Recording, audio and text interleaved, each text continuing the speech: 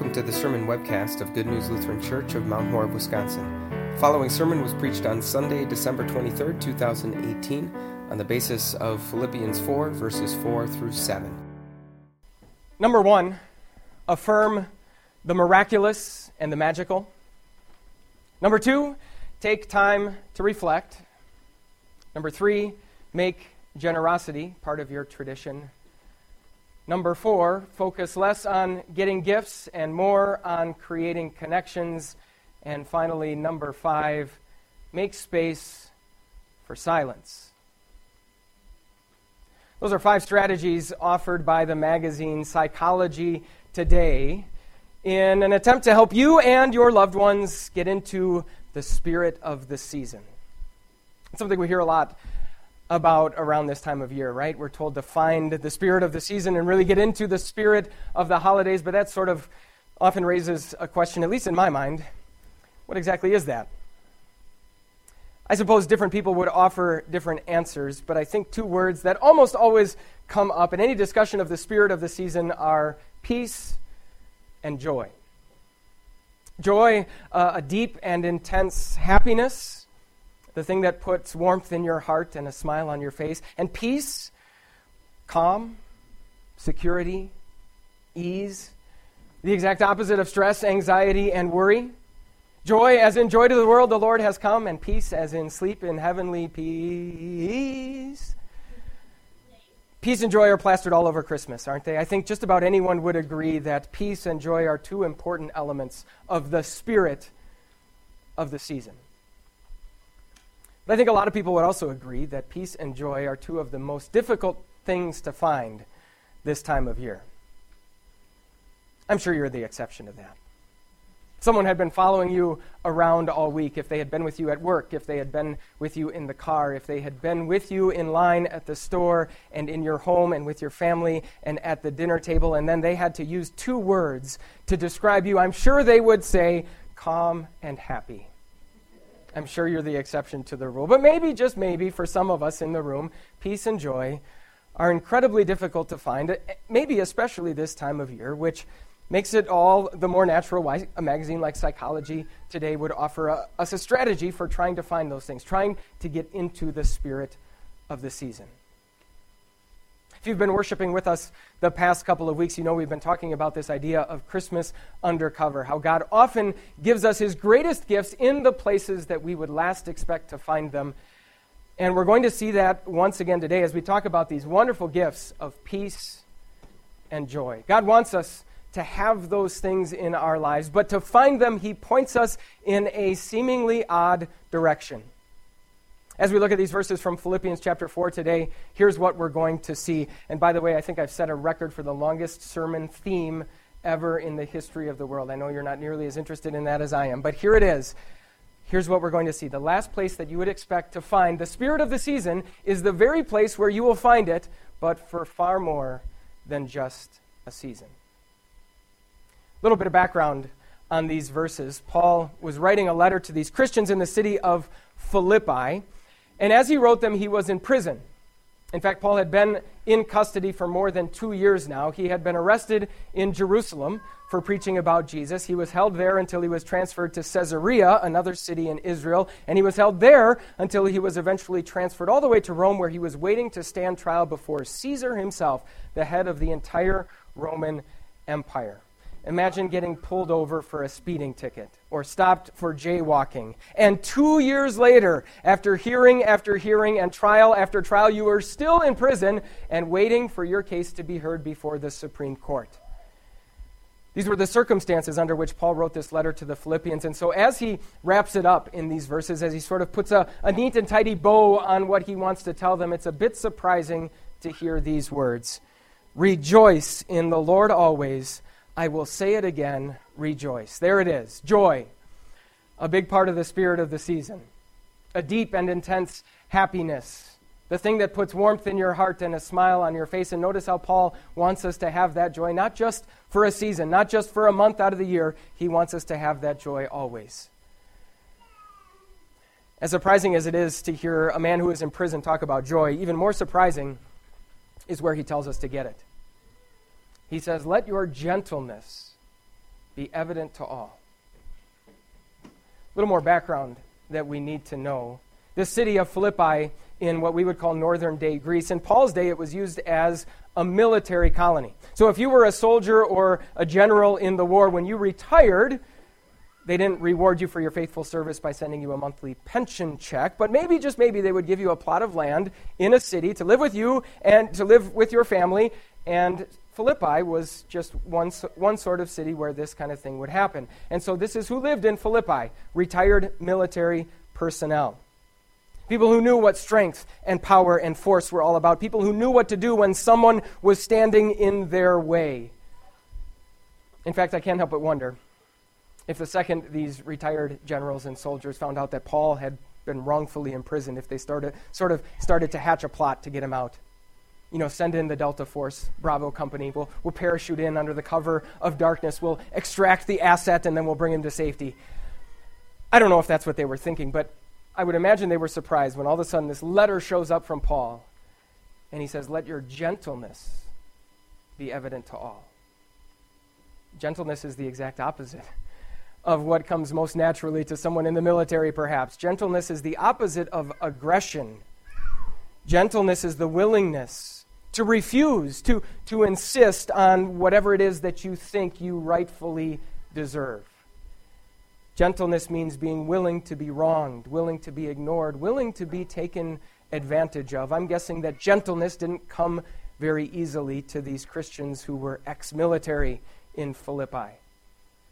To people who are used to dealing with strength and power, gentleness looks a lot like weakness.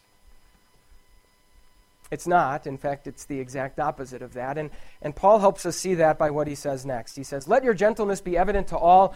The Lord is near." Paul wants us to know that when we put this gentleness on display, we are putting into practice the characteristic, the trait that Jesus himself embodied to its fullest. In fact, talk about the spirit of the season. You could take that word gentleness and just plaster it all over the Christmas story. That here, God's own Son, the one who made all things and rules all things and owns all things, the one who by right deserves the honor and the glory and the praise, the highest of those things that could possibly be given, and yet he gives that all up. He willingly becomes a tiny baby and is placed in a feeding trough for cattle and makes himself dependent on a young unwed mother for everything that he needs. But in the process, by doing that, he, as everyone else around him, is running around trying to scratch and claw for every last crumb of power and wealth and glory that they can find. He himself changes the course of history forever and rescues the entire human race from the certain and well-deserved doom we were heading for. Gentleness is not weakness. It's just the opposite of that. Only someone who has something can willingly give it up. Only someone who knows what belongs to him can willingly refuse to insist on having it. Only someone who is really in control can let everyone around them do whatever they want and know that in the end their plans and their purposes will succeed. And this gentleness that Paul encourages us to put into practice is most fully embodied in Jesus. When we display this gentleness, we can be confident the Lord is near. This is where he's at. This is how he works. Here's why that's important. See, we have our own ideas about where we can find joy in our world. Maximize the pleasure, minimize the pain. How's that working out for us? We have constant entertainment at our disposal. We can entertain ourselves endlessly these days. We've got apps and games and YouTube videos of cats dancing and epic fails at our fingertips anytime that we want. There's almost not a single behavior or single lifestyle that we would choose for ourselves deciding that it would make us happy, where someone would say to us, "No, you can't do that," or where we wouldn't be able to find a lot of people who would just cheer us on and tell us to go for it. We've systematically eliminated just about everything unpleasant and painful from our lives. We've found a cure for just about every disease, and we fully expect to find a cure for the ones where we haven't yet. By that definition, we should be the happiest people who have ever lived. Are we? So instead, God invites us into something far better when he puts this blessing of joy under cover, when he tells us to find this joy in gentleness, when he invites us to first of all remember everything we have in our Savior Jesus. That because of him and through him, we are children of God. We are heirs of a glorious throne and a marvelous inheritance. And in fact, we are the subjects of his gracious rule of all of human history. Which means that even when someone else gets to go first, even when we don't get what we want, even when our ambitions fail, not only do we not have to sweat those things because of what we know we possess, in fact, our attitude can be just the opposite. That when those things take place, when gentleness is needed, that's when the Lord is near. When we can be most confident that he is present and at work in our lives. Instead of only being joyful and only being happy when we get everything that we want, God invites us to find joy even when, maybe especially when, we don't. The last place you'd expect to find the spirit of the season is the very place where you're going to find it, and not just for a season. Joy in gentleness, Paul says. All right, so we're halfway there. We've got joy. What about peace? Peace, that deep and intense calm, ease, and security, the lack of stress, anxiety, and worry. When life seems uncertain, when life seems unsafe, how in the world can we possibly have peace? Well, here's what Paul says. He says, "Do not be anxious about anything, but in every situation, by prayer and petition, with thanksgiving, present your requests to God." So when you face something uncertain or unsafe, Paul says, find peace in prayer. Prayer kind of gets a bad rap these days, doesn't it? If something bad happens and you tell someone you're going to pray about it or pray for them, that kind of has become synonymous for saying that you're going to do nothing, or at least that's the accusation that might be made. And you know what? In a certain sense, it's true. Prayer is synonymous with doing nothing. Prayer is taking something out of your hands and placing it in the hands of God. And Paul says that's the secret to peace. To take whatever might potentially bother you, and instead of letting it bother you, to place it in God's hands, to take it to him in prayer. Now, that doesn't mean that we don't do or can't do what God has given us to do to ensure that we have a safe and secure future for ourselves and for our children. But here's how it normally goes. We convince ourselves that we can take care of everything, right? Everything's fully within our power to handle, and then, of course, we quickly find out that that's not the case. We get to the limit of what we can control, and because we've been depending on ourselves all along, as soon as we reach that limit, then that's when the worry and the stress and the anxiety kick in. Paul says, how about this instead?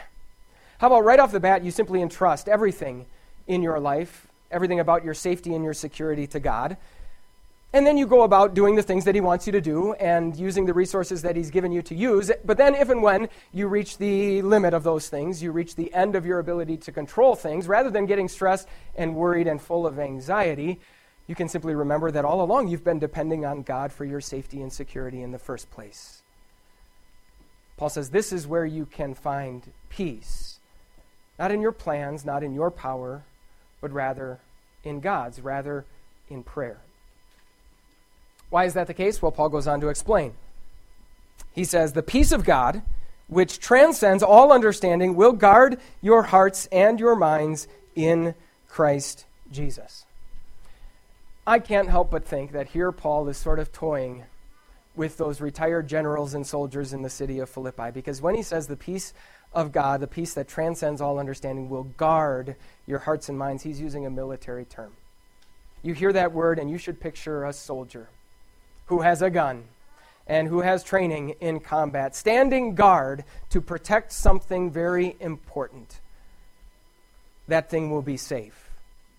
Paul wants us to know that the peace of God, the security that we have in Jesus, our guaranteed eternity with him, is like that guard that is standing watch day and night, that never needs a break, that never needs rest, standing guard over our hearts and minds, giving us a peace that far exceeds, that far supersedes anything that we could come up with on our own.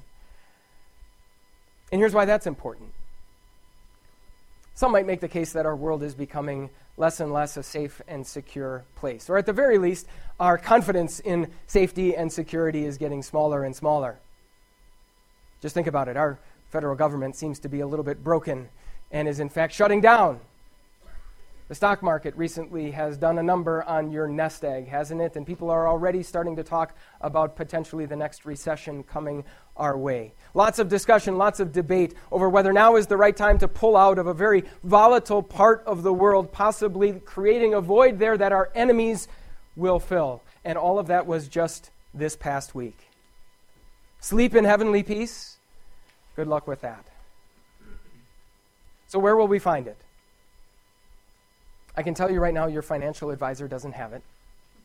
You can write a letter to your congressman, but all the political activism in the world isn't going to do it. I know for sure more sleepless nights and gray hairs and stress and anxiety isn't going to accomplish much of anything. Instead, God invites us to enjoy a peace that is far better than any of that.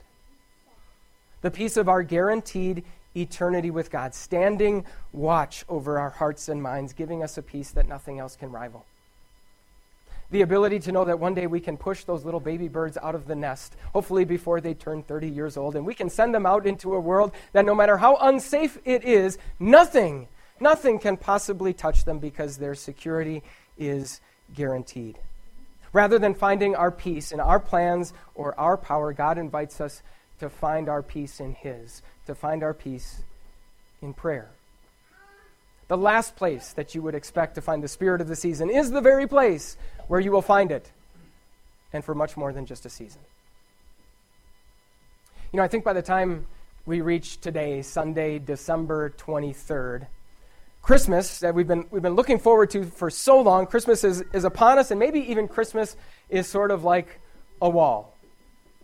You know, the kind of wall that costs $5 billion and causes the government to shut down every now and then. Sorry. But Christmas is sort of like a wall that we can already see past, that we can already see over. We can already picture the presents all having been opened, the mountain of dishes that need to be washed, and the house that needs to be cleaned up. We can maybe already picture having to go back to work, and all of the tasks and all of the projects that we had kind of put off until after the holidays, suddenly they're piled high on our desk. And maybe it already seems today that whatever little glimpses of peace and joy that we had been working hard to find this Christmas season are already evaporating quickly. And maybe that's okay. Because true peace and true joy were never meant to be found in those things in the first place. Instead, true peace and joy are only found in Jesus. Which means that long after the season is over, the peace and joy that Jesus brings won't be. Amen. For more information about Good News Lutheran Church, visit www.goodnewslc.org.